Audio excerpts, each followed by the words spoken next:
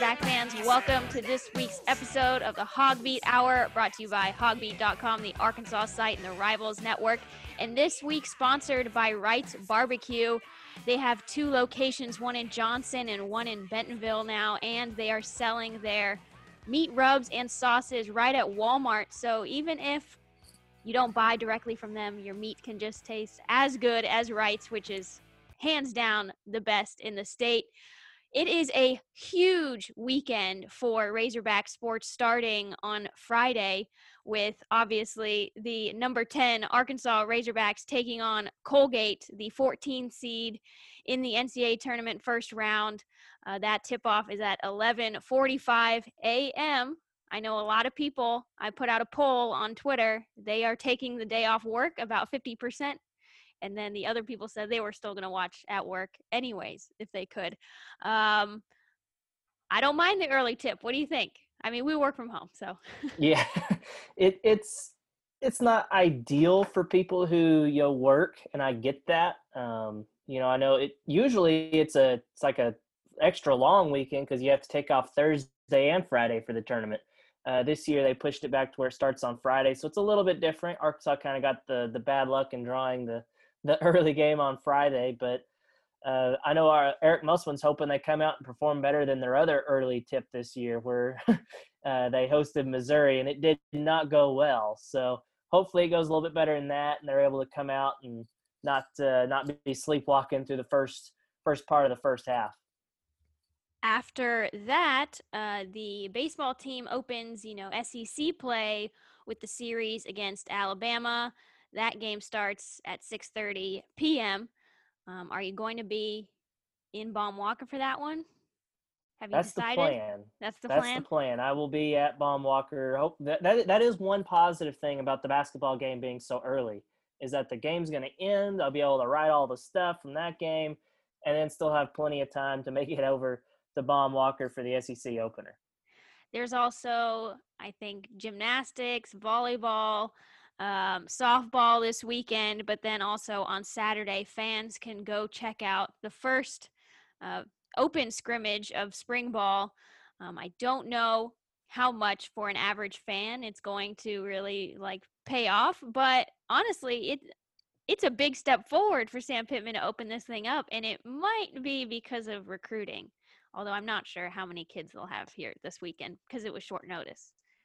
Hey, I'll take it however I get it. I mean, the open scrimmages, open practices, those things are a dying breed in today's world of college football because coaches are paranoid. But props to Sam Pittman for opening it up. I don't care if he did it with ulterior motives with recruits.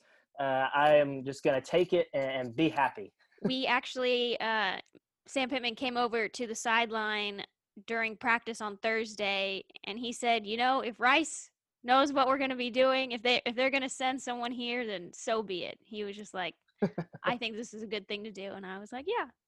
If for those who don't know, recruits haven't been able to, come see the team or facilities or anything for the last year. But I noticed some schools starting to do a loophole where if they opened up practice to fans, they can't restrict who qualifies as a fan, so recruits can come in and check everything out, but they obviously can't interact with the coaching staff. So it's just up to a player if that's really worth it, just to come check things out. But I know they'll have a 4-star quarterback on campus next week. He's on his way out to see Stanford as well. So he's going from, I think it's Delaware, all the way across the coast and then back around, just to check out Arkansas and Stanford before he makes a big decision. Back to basketball. Obviously, this is, a huge storyline this week. Every game is sacred because you just can't take it for granted, even when Arkansas is up against number 14 Colgate. Most people assume that Arkansas will move on, but I noticed when I was looking at, the computer algorithm numbers and stuff that, you can combine all the different rankings and such and come up with, percent chance to move on of all the 3 seeds, which includes, I believe, Texas, Kansas, and West Virginia, I believe. Of all the 3 seeds, Arkansas has the lowest chance, which is still like 73%, but the lowest chance of those to beat their round one opponent. And I was a little surprised by that, given one of the 6 things you must know about Colgate, that they played one of the weirdest schedules ever. And I think that's what leads to those computer projections being funky. I mean, don't look any further than the net rankings and the RPI, and you see Colgate at number 8 in the country. Like, no one in their right mind thinks Colgate is a number 8 team in the country. However, because they have played such a funky schedule with, they've played 15 games total against 5 different teams. They've played like Boston University 6 times, Army 4 times, something like that. Holy Cross 4 times. It's very bizarre, and only conference games. So they don't have any non-conference data points really, and the only non-conference data points in that conference are because of Army and Navy, and both of those teams picked up some quality non-conference wins. I think Army beat Buffalo, which is a top 100 team. Navy beat Georgetown, which is a top 100 team, and in the NCAA tournament, they also played like Maryland and Florida, and so like they had a pretty good strength of schedule. And then whenever Colgate kind of dominated the Patriot League, I mean, just blowing teams out. They beat Army by 44 in one game. They won all sorts of games by double digits. That kind of dominance really kind of skewed the computer numbers. And I think you're seeing that in those projections that you're talking about. And I think some analytical things like KenPom and things like that, they've tried to account for that and kind of included some of last year's data in there, so that way it doesn't think that a team in the Patriot League is top 10 in the country. So that helps a little bit, but it's still an imperfect system compared to previous years. And so I think that may be one reason that those analytical computer projections maybe favor Colgate more than the other 14 seeds in the tournament. Colgate, another reason for people thinking that there's a chance they might be one of the, first round giant killers, is that they are a very high scoring team. They average 86.3 points per game, 49% shooting. Those are really, really good numbers. And that ability to score almost at will, every other bucket, that essentially gives them a shot no matter what. And the up-tempo nature of the game just means there are more possessions, more chances to go on a long run, to build momentum for yourself versus, a low-tempo team. And they can fill it up from all over the floor too. They're a very good 3-point shooting team. They're all very evenly distributed. Like, everyone knows Jordan Burns, the star, the Patriot League Player of the Year and everything, but their 4 top scorers each have almost identical number of 3-point attempts this year. It's pretty crazy if you actually look at the numbers. So you can't really just like, oh, if we shut down this one guy, then we take care of the 3-point shooting. There's been some teams in the SEC that are like that. However, just looking at their numbers, they seem more along the lines of an Alabama style, where they've got shooters all over the floor. They like to shoot threes, and they also like to shoot layups. Those are the high percentage shot, and then also a shot that's worth an extra point. So that's kind of the way the game is shifting. You see it at the NBA level. You're starting to see it some in the college level.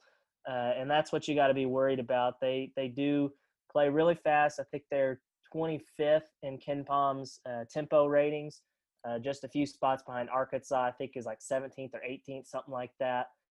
So yeah, it could be a really high scoring game. And I think if I read this right, that's got the highest of all the first round games, the highest over under point total in Vegas. So it should be an entertaining game, stylistically. If Arkansas goes cold and Colgate is hot, then it could be a long day for Arkansas. You mentioned Jordan Burns earlier, the Patriot Player of the Year. He's obviously going to stand out, 17 points per game. But you imagine that if you put, one of Arkansas's best defenders on him, like a Devo Davis, he could turn the ball over more, and that would be key for Arkansas. Yeah, I mean, you also have to remember he is just 6 foot, so that's probably one reason he was so under recruited. I was listening to an interview the other day that really his only other offer coming out of high school. He's from San Antonio, was a small D2 school in Texas, so that's why he ended up at Colgate. But man, the guy can really fill it up. A couple of years ago, Colgate made it to the NCAA tournament by winning the Patriot League, and he scored 32 against Tennessee, and that was as a sophomore. Now he's a senior, and he's a lot better. I actually had an opportunity this week to talk to the Army head coach Jimmy Allen, and he gave some really good insight on how he's kind of improved his game and how good he is in a one-on-one conversation I had with him the other day. I mean, he was probably close to being the best player in our league as a freshman. He was the rookie of the year in our league, and so he was really well rounded at that point. I think he's just been able to kind of improve, in each area of his game. I think the biggest thing, is his ability to make shots and his ability to create shots for himself, but also then, his ability to create shots for other people. And so, they do a really great job of spacing the floor with shooters, and it's just hard to help. And he's a very talented player just in terms of being able to get guys the basketball. If you come off, if you help, if you put two guys on him for too long, he's able to find the open guy, and they're a terrific shooting team. And that's really the challenge against these guys. You can hear the rest of that interview with Army coach Jimmy Allen for a sort of scouting report on Colgate in this first round matchup. You can check that out on our Hogbeat YouTube account. The Razorbacks tip off tomorrow morning at 11:45 a.m. The game before that is Florida versus Virginia Tech, which is actually a matchup to watch because whoever wins that game will run into Arkansas if they beat Texas Tech in the second round. So important. And, they could potentially upset Ohio State, which would make Arkansas's path a lot easier. On Monday, the women's team tips off their first round as the 4 seed versus Wright State. There's a lot of rights at the beginning of this segment. Wow, it's getting confusing. The top 4 seed for both teams with Arkansas men's at, number 3. It's first time since 91. Big credit to Hunter Yurachek for these coaches being here at Arkansas at the same time. Yeah, I mean, actually Mike Neighbors got here under the previous regime with Jeff Long. Oh, thanks, Hutch. Just throw me under the bus. Although I don't know if Jeff Long really deserves too much credit because Mike Neighbors was an absolutely obvious hire. Just taking Washington to the Final Four. He's from Arkansas. He's coached at Arkansas before. Arkansas guy through and through. And now, lo and behold, it's taken just a few years. He's got this thing rolling at Arkansas, where Arkansas's got a really good chance of making it to the second weekend in both men's and women's, because they've got if they get by Wright State in the first round, it looks like they're probably going to be facing 5 seed Missouri State in the second round. That'll be a fun matchup. But yeah, I mean, they've got the ball rolling on both sides of the floor with the men and the women in basketball right now. It's a fun time to be a Razorback fan, that's for sure. The men, like I said, if they move on from their first round game, they'll play either number 6 Texas Tech or number 11 Utah State. Obviously, Texas Tech has Chris Beard, who was a candidate for the Arkansas job, or so we were all led to believe via, reports and sources and whatnot. But that should be a very contentious matchup versus Texas Tech. I'm already assuming they will get there. I know it's not a guarantee. Nothing is in the NCAA tournament. But Musselman and this team with their, 12-game SEC win streak, they have made themselves a bit of a giant, I guess, in this tournament. I've seen some experts, some from Yahoo, our business daddy.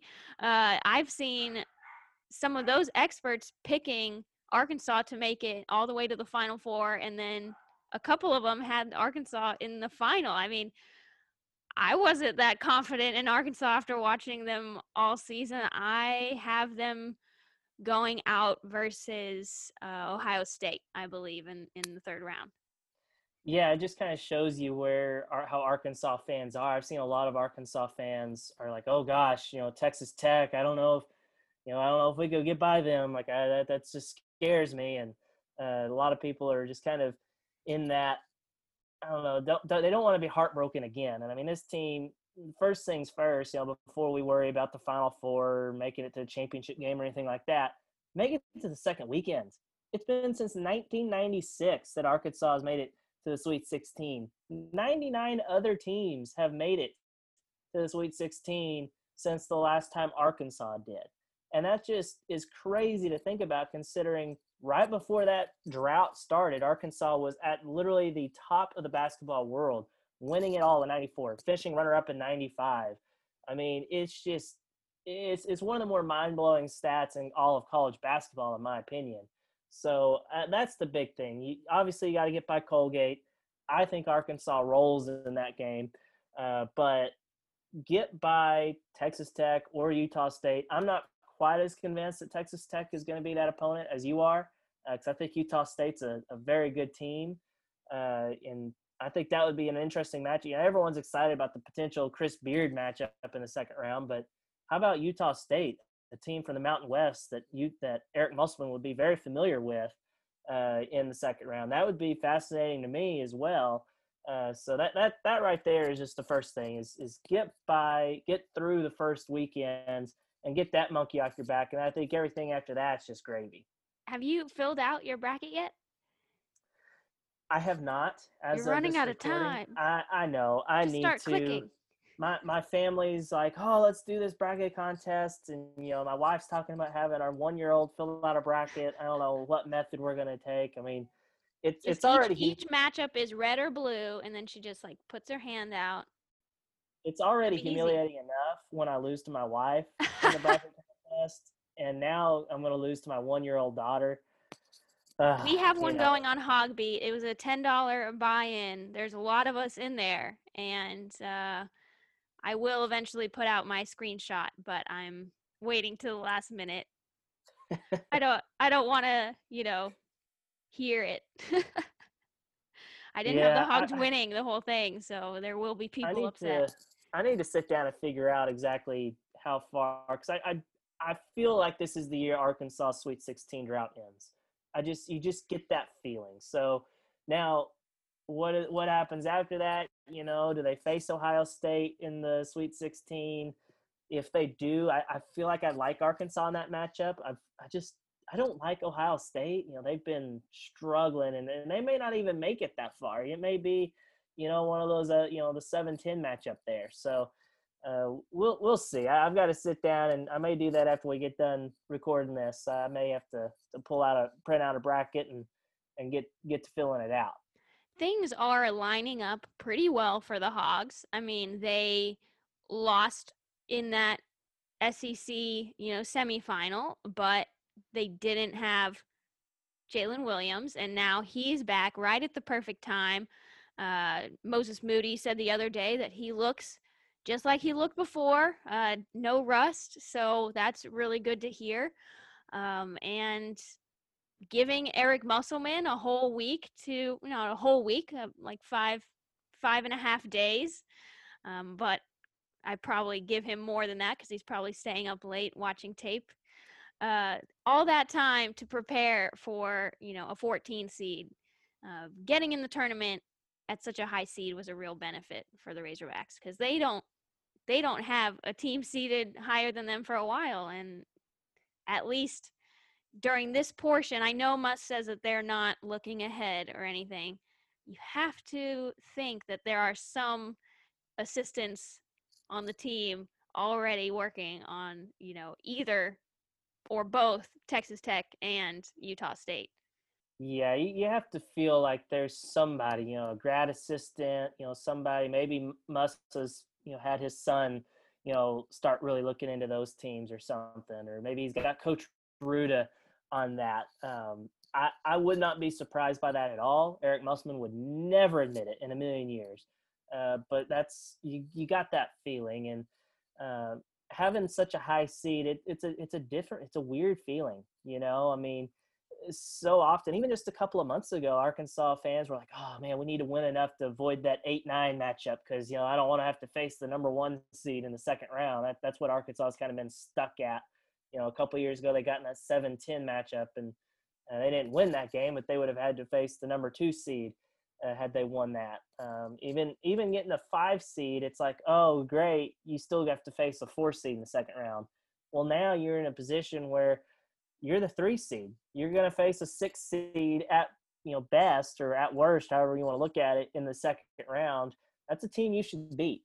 And Arkansas hasn't been in this position since '95 when they were a 2 seed. This is their highest seed since then. So it is setting up nicely. Obviously, you want to take care of first things first. You got to beat Colgate, but the path is there to make a run like you haven't seen in Arkansas in 2+ decades. Now, Musselman, even though he's, this is his 6th year as a collegiate head coach, he's already been to the NCAA tournament several times, 3 times, all with Nevada. They were a 7 seed twice in 2018 and 2019. And in 2018, they had a run to, I think, maybe Nevada's first ever Sweet 16, or maybe it was just a really long time. I can't remember off the top of my head, but it had been a really long time. And they had some wild games. I mean, I believe it was the second biggest comeback ever when Nevada beats number 2 seed Cincinnati in the second round of the 2018 tournament. And that was after having to come back, I think, from down like 18 points versus Texas in the first round. So when I talked to a Nevada reporter to kind of get his thoughts on Muss's teams during tournament time, he was just like, don't ever count them out because, Muss will motivate them to make a comeback as long as, they're making the right adjustments. I'm pretty sure I remember that Texas game because if I remember correctly, it was one of the overtime. First. I feel like it was one of the first 8 or 9 games of the day. And up to that point, I'm pretty sure I had picked the first 6 games correctly or first 7 games correctly. So I'm starting to feel really good about my bracket, getting excited. Oh my gosh, I'm going to win $1 million for the perfect bracket, like you do whenever you get on a roll like that. And then I'm tracking that game, all right, Nevada's down. That's going to be another one I got right because I think I picked Texas or something. And then I checked the score a little bit later, and Nevada had come back. And I'm like, what is this? And I remember being so mad that ruined my perfect bracket, after 7 games or whatever it was. So it is, seems to be Eric Musselman's calling card. The dude makes adjustments. I mean, look at his record this year in games Arkansas trailed at halftime.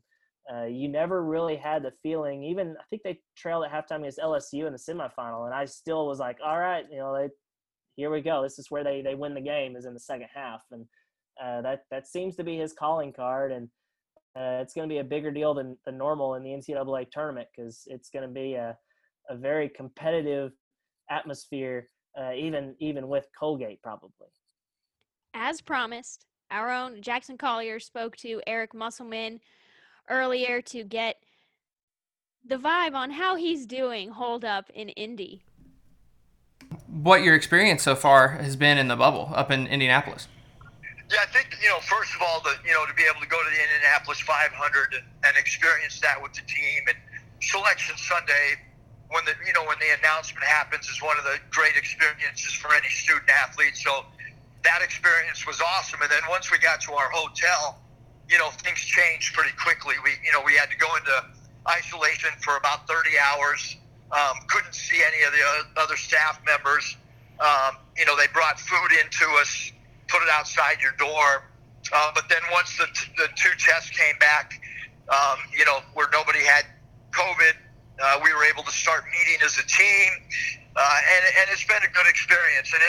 it is a lot different than the last three tournaments that I've been a part of. The last 3 years, one of the neatest things ever is the band and the cheerleaders and your fans and former players all in the hotel lobby, and you can just feel the electricity in the air. We don't have that right now. We're in a hotel with a bunch of other teams. Our team is all on one floor. But when we get between the lines on Friday, I think all of our players understand that this is the most watched event in all of sports, maybe other than just the Super Bowl. So, we got to be ready to play on a big stage. Well, and especially having such a highly rated team, you got to figure you're going to have one of the more watched opening round matchups, being a 3 seed. Obviously, coming into Selection Sunday, you knew you were probably going to be on that 3 seed line. I know you don't want to limit yourself with expectations preseason, but is that something that you expected to achieve this early in your tenure? Well, we expect our team to play with great effort and energy and enthusiasm every single night out. We felt like, we recruited at a high level, both the high school and the transfer market. Last year, 2 guys that are, really big pieces for us in our starting center, Connor Vanover and JD Note sat out. Our culture just is a lot different now than it was, a year ago. I mean, our players understand that, and we've been done with practice here today for probably 20 minutes, and everybody's still out working. They're either working on one-on-one moves with the coach or against a teammate, or they're getting shots up. I mean, this is an extremely focused team. This is a really workman-like environment. You walk into our practice facility in the middle of the summer at 10 o'clock at night, I can pretty much assure you that somebody's in there working. And so I think that's why, we're a top 10 team in the country, which is hard to finish off the conference tournament season and be in the top 10. You can never take that stuff for granted. And then to be a high seed in this tournament, that's what you work for all season. That's what our staff members, when they put together the non-conference schedule, spent countless hours trying to figure out what can help us get to this stage. And now you just got to go play for 40 minutes, and anything can happen in a 40-minute game. And we told the team the other day, there are going to be upsets in this tournament. We know that. There's going to be upsets on Friday. We just don't want to be one of them. Exactly. And now, you've been to the NCAA tournament almost every year. You've been a head coach at the college ranks. You've been a college head coach for you're in your 6th year. There's only been 5 NCAA tournaments in that span, and you've been to 4 of them. Aside from the obvious with the pandemic, is there anything different about going to the NCAA tournament at Arkansas as opposed to Nevada?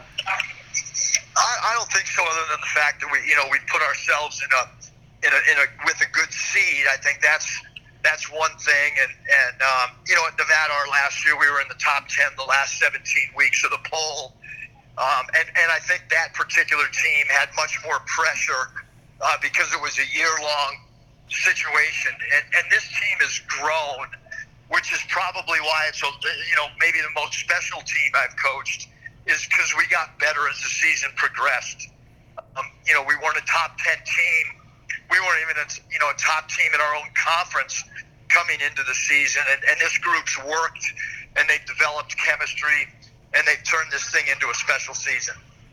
All right, just one more question for you, Coach. I know you got to go, but I really appreciate your time joining me today. You talked a little bit about, the end goal is always to go to the NCAA tournament, and this group being a special group of guys. Last season, everybody saw you get really emotional in the locker room, kind of closing out the year, knowing that the NCAA tournament was canceled, knowing that all of those guys had worked so hard in your first year to make it to the NCAA tournament. What does it mean to you to be able to do this for all these group of guys in such a weird year? Yeah, I mean, getting to the finish line was not easy, and we're right now, for the NCAA tournament, we're at the starters gate right now, and we hope that everybody continues to stay safe so that this tournament can come to a conclusion. I think that will happen, but it's been special in that group last year. They set the foundation. I talk to Mason Jones 3 or 4 times a week. And those guys, Isaiah Joe and Mason and Jimmy Witt, those guys really, and Adriel Bailey, they set the foundation of our culture. And these guys have carried it to another level, which is what you want. And then, when this season ends, whenever that may be, there'll be a new group of guys that have to carry that work ethic and culture to an even higher level or higher standard. And that's kind of our belief on what culture really is. Perfect. Well, again, thank you so much for joining me today just for a few minutes. I'll let you get back to it. I really appreciate it. Yep, thanks for having me on. Appreciate all the stuff you do for covering the Hogs. Yes, sir. Thank you. Hutch, I don't know which one of us will be out there on Saturday, but one of us will be at the open scrimmage that the Razorbacks are holding, gates open at 10:30 a.m. on Saturday. No matter how the Hogs game goes on Friday, you can look forward to watching some Razorback football.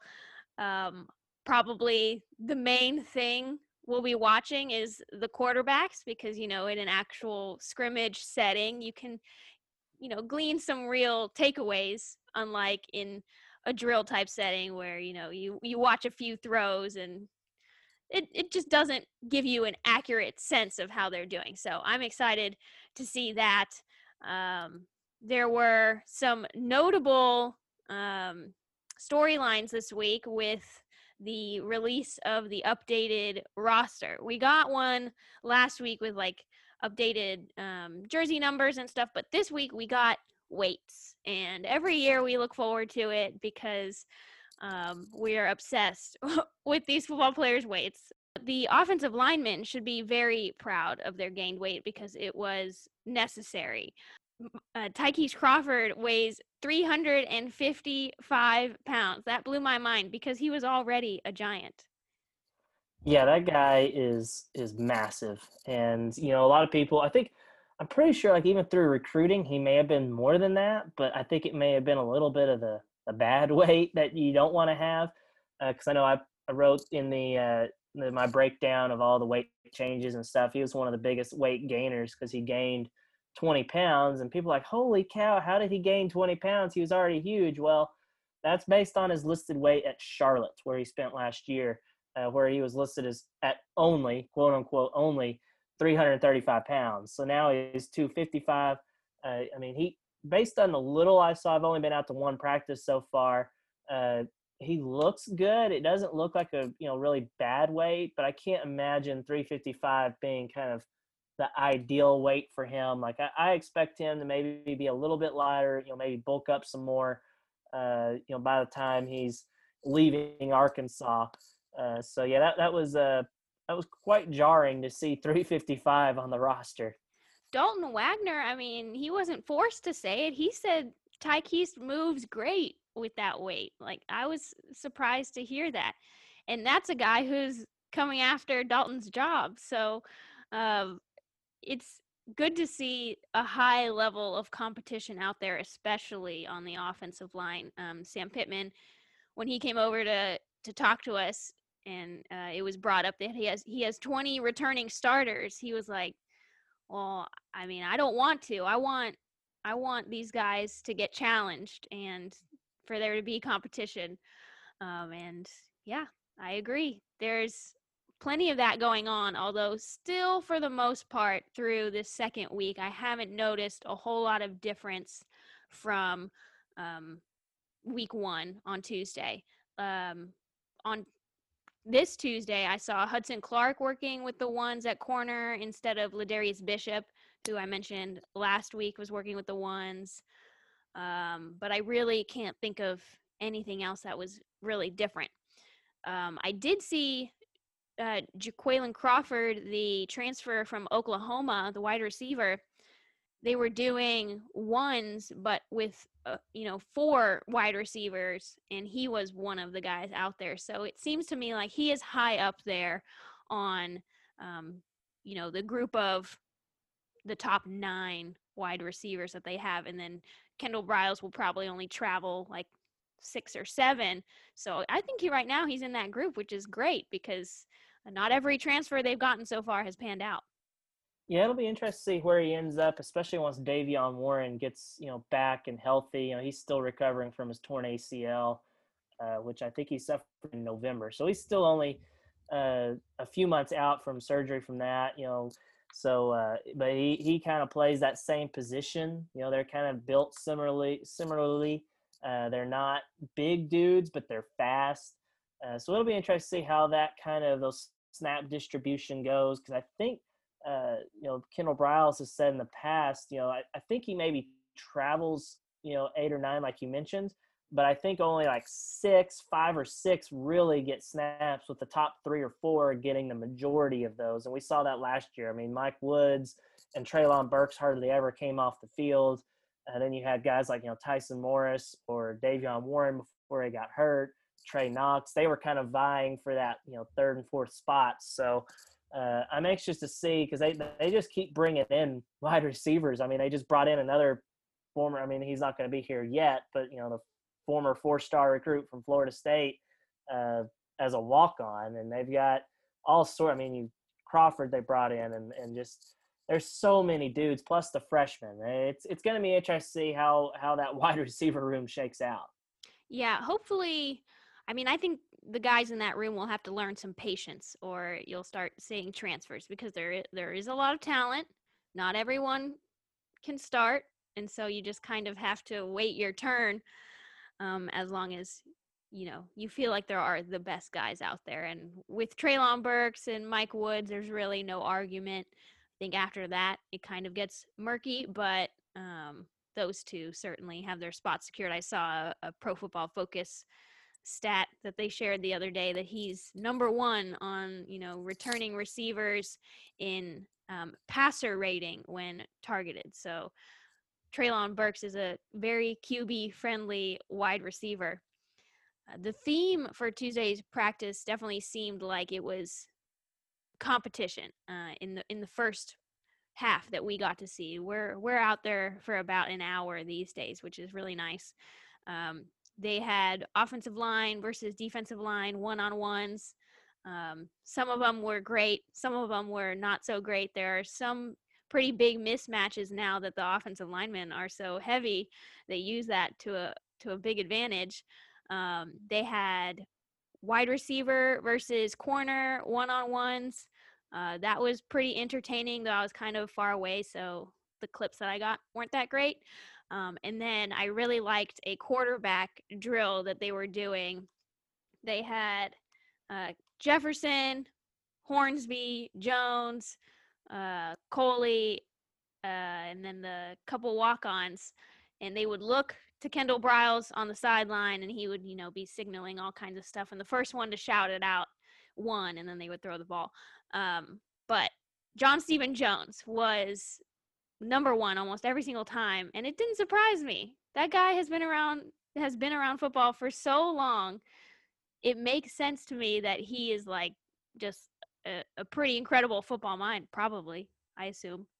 Yeah, I mean, because he's been in Arkansas the longest. I mean, he's been here since, I want to say, 2018, right? I mean, he was the same. Yeah. He came in the same year as Connor Noland. So he's been here a while. Plus, I mean, he's Jerry Jones' grandson. So, I mean, he's grew up around the Cowboys. He probably went to a lot of practices, been around all those coaches and players. So, yeah, it makes sense that he would have a very high football IQ when it comes to that kind of thing. What are some other things you think that, a scrimmage on Saturday can reveal about this team so far this spring?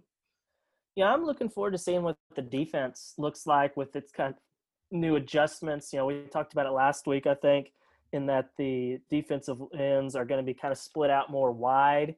And so you're going to see them trying to get after the passer a little bit more. Obviously, with it being a spring scrimmage, they're not going to be able to hit the quarterbacks, but you'll be able to at least see what kind of pressure they're able to generate. But how do the linebackers fit those gaps? Those are going to be wider gaps now for running backs to run through. So how do the linebackers come down and fill those gaps? How does the secondary perform against, a pretty talented group of wide receivers that we just discussed? So just really anxious to see that defense, and, especially if it's a true scrimmage where they're going to be tackling and stuff. we'll be able to see how physical they are, how well they tackle. And that's going to be, always interesting to see. I feel like you get more out of being able to watch a scrimmage like that, more so than watching just a practice where they're not really tackling to the ground, or they're, even the first week, they weren't even in full pads, just helmets.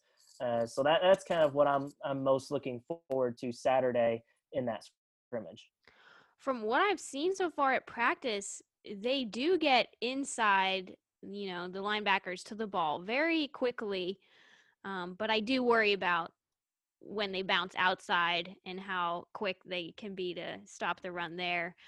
Just, I guess, depends on how deep the safeties are and whatnot. Another thing is the tight ends. Just because of how practice has gone so far, I have not been able to see hardly any of the tight ends. I know Hudson Henry gained like 10 pounds. I believe Blake Kern dropped some weight. And now I think they're the same weight. But I just haven't been able to see much of them blocking or catching the ball, really. So that'll be another thing that I look for. Again, that scrimmage, the gates open at 10:30 a.m., so you can go check the Hogs out. I assume it's going to be just a couple hours, and then you can get on with your day. You have baseball at night. Our baseball segment is sponsored by CJ's Butcher Boy Burgers. When all you do are burgers, they have to be the best. And at CJ's, we promise they are. They have locations in Fayetteville and Russellville. So before any of these baseball games this weekend, go ahead and get some CJ's Butcher Boy Burgers. Hutch, the Razorbacks, lost a couple games. They are no longer undefeated. They lost the third game of the series versus Louisiana Tech, and then they lost the midweek game versus Oklahoma. Do you think they'll still be ranked number one? Oh, no. Well, I mean, obviously The they suck world's now. ending. Yeah, I mean, you got to fire Dave Van Horn, fire all the assistants, bench everybody. Typical overreaction to baseball games in a 56-game season. But whether or not they're still number one will totally depend on how they do this weekend against Alabama, and also probably how Vanderbilt does. I don't know who they play this opening weekend, but I think they play one of the Mississippi schools. So that's going to be a massive series. The winner of that series may end up being the number one team come the new rankings next week. But a midweek loss to Oklahoma like they had, not really a big deal. I mean, it's a midweek game, and yeah, some of the stuff was concerning. Some of the older guys in the lineup are not hitting the ball very well, but you still were in a position in the ninth inning. You had the tying run at the plate with no outs. So you were still in a position to win, just like you were in the Louisiana Tech game where you had the tying runs on base in the ninth inning. So they have not been blown out in any of these games. And, Alabama, they're probably picked last in the SEC West and maybe last in the conference. However, they are a lot better than they have been in recent years. So it's going to be a tough challenge, and any series in the SEC is going to be tough. So, but if they can go out and win this series, they have a chance to maintain that number one ranking, or at the worst, fall down to maybe number two, depending on what Vanderbilt does. The Razorbacks catch some luck because you posted on the trough that Alabama will be without a key pitcher.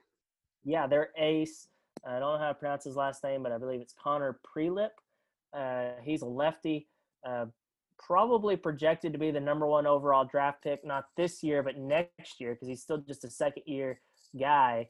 But he is, during the shortened season last year and the one game he's pitched this year, he started 5 games. He has yet to allow an earned run, so he's got an ERA of 0, and he has 43 strikeouts in 26 innings.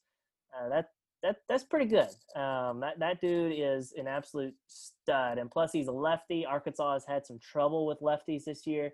We saw that on Sunday against on Tuesday against Oklahoma. We saw that their lefty starter gave them fits. So that is a huge break for Arkansas, because that was a big reason I picked. I can't remember what I picked in my preseason projections, but I was quite worried about that Friday night game because of how good that starter is for Alabama. But not having him should help Arkansas, I believe, take 2 of 3 at the very least. I never like to predict sweeps, but if you're going to sweep a team, Alabama might be the team to do it. Do we know the rotation for this weekend already, or have you Yeah, not talked to DVH? for Arkansas, it's going to be the same as last week. They're going Peyton Paulette on Friday, Zebulon Vermillion on Saturday, which how about that for a revelation? Went 8 innings, only 1 run against Louisiana Tech, a very good offensive team. Really kind of locked down that mystery spot in the rotation. And then obviously Sunday sticking with lefty Lyle Lockhart, who has pitched better than I expected probably so far this year. He's not overpowering, but he's pretty good, and he has a lot of pitches, and he's a lefty that can kind of keep you off balance. So sticking with the same rotation. I know a lot of people have had concerns about the starting rotation. I had concerns about it going into the year, but those guys had like a 2.65 ERA and like a whip under 1 against Louisiana Tech over the weekend, and that's a really good offensive team. So that's a pretty impressive stat. So I think they've pretty much locked down who their 3 starters are at this point. You mentioned some of the older guys not hitting quite as well as you would expect. Are there any changes to be made there, or do they just need to start hitting better? They just got to start hitting better. Because one of them is Christian Franklin, your preseason All-American, projected first-round draft pick. He's hitting like around 250 right now. He's really struggling at the plate. He's caught some bad luck. I mean, he's hit the ball on the screws a couple of times, and it's been robbed by the third baseman or something like that. So that's just a little bit of tough luck. You need to see Braden Webb start hitting the ball. He has gotten off to a miserable start. I think he's 1 for 24, but he's another guy against Louisiana Tech. I know he had a line drive right up the middle, but Louisiana Tech had the shift on, and the second baseman was standing right there for an easy catch for a line out. So he needs to hit better. Matt Goodhart's kind of scuffling along. I think Colin Smith, the transfer from East Tennessee State, had to sit out last year. He's kind of scuffling along after having a really good start. So those guys, if they start hitting the ball better, Arkansas is pitching well enough that they should win more games than they lose. And they've been doing that so far. Obviously, they've lost their last 2. But if they start hitting the ball like they're capable of, they're going to be a really tough team to beat and probably going to stay in the top 5 for the long haul. If they don't start hitting, you may see them lose some games and fall in those top 25 rankings. We won't have another show till next Thursday, so let's chat a bit about Memphis, the midweek for next week. They play 2 games. How do they decide if they're going to play 1 versus 2? It just kind of depends on what the teams are looking for.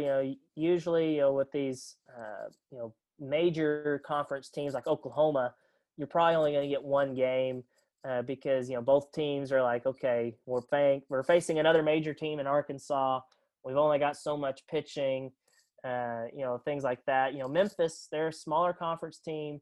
And they still have those same pitching concerns. They're in the middle of conference play too, or starting conference play. But they would like to beat a team like Arkansas in the midweek because that really helps the RPI. They would get more of an RPI boost than, say, in Oklahoma because they're going to be playing other Big 12 teams on the weekend. That's going to help that. Same thing with Arkansas. They're going to be playing other SEC teams. So that really kind of and plus, a team that's really, one of those mid-major teams, the coaches kind of know ahead of time, like, all right, our team's going to be pretty good here in 2 or 3 years. Once we get, these guys that we have are older, and they're getting experience now. So let's go try to play in Arkansas and pull off an upset, something like that. And Memphis, they've got a catcher that is a preseason All-American by pretty much everybody. Going to be probably a high draft pick. That's the guy Arkansas's got to be worried about in that midweek series. But still, it's a team Arkansas should, if they play like they're capable of, win both of those games. Does Wicklander get another start next week? And who starts the second game of the series? That's the $1 million question right now. We're not really sure. I know a lot of fans would love to see Jackson Wiggins get a start because he has been just absolutely electric at the end of games. But I think Van Horn is pretty content right now as long as they keep playing well. of keeping him as the closer. I'm not really sure who gets that start. Maybe you give Caleb Bolden a start on the midweek. Probably one of those two games, at least, they're probably going to be treating it as a bullpen where each guy pitches like 1, maybe 2 innings, and they cycle through some young guys. And it may not be pretty. The Texas game a couple of years ago comes to mind, but that's just going to be what they do. And if they lose, I don't think Van Horn wants to win. Don't get me wrong, but I don't think he cares as much if they lose on a midweek game when they're throwing all these young arms, more so than winning on the weekends when it matters in SEC play. Don't forget, everybody, Friday, 11:45 a.m. the Razorbacks versus Colgate on True TV. Then you have Alabama opening the Arkansas opening the Alabama series, 6:30 p.m. on Friday, 10:30 a.m. on Saturday, the football scrimmage, and then women's, the first round versus Wright State at 4 p.m. 1 p.m. Oh my gosh. 1 p.m. 1 p.m. Yeah, don't forget all that, guys. All right. Thank you so much for tuning in to this week's episode of the Hogbeat Hour. Don't forget our sponsors. Show them some love this weekend with your food purchases. Go to Wright's, go to CJ's. We love them both. All right, everybody. Good luck this weekend. Have a good one.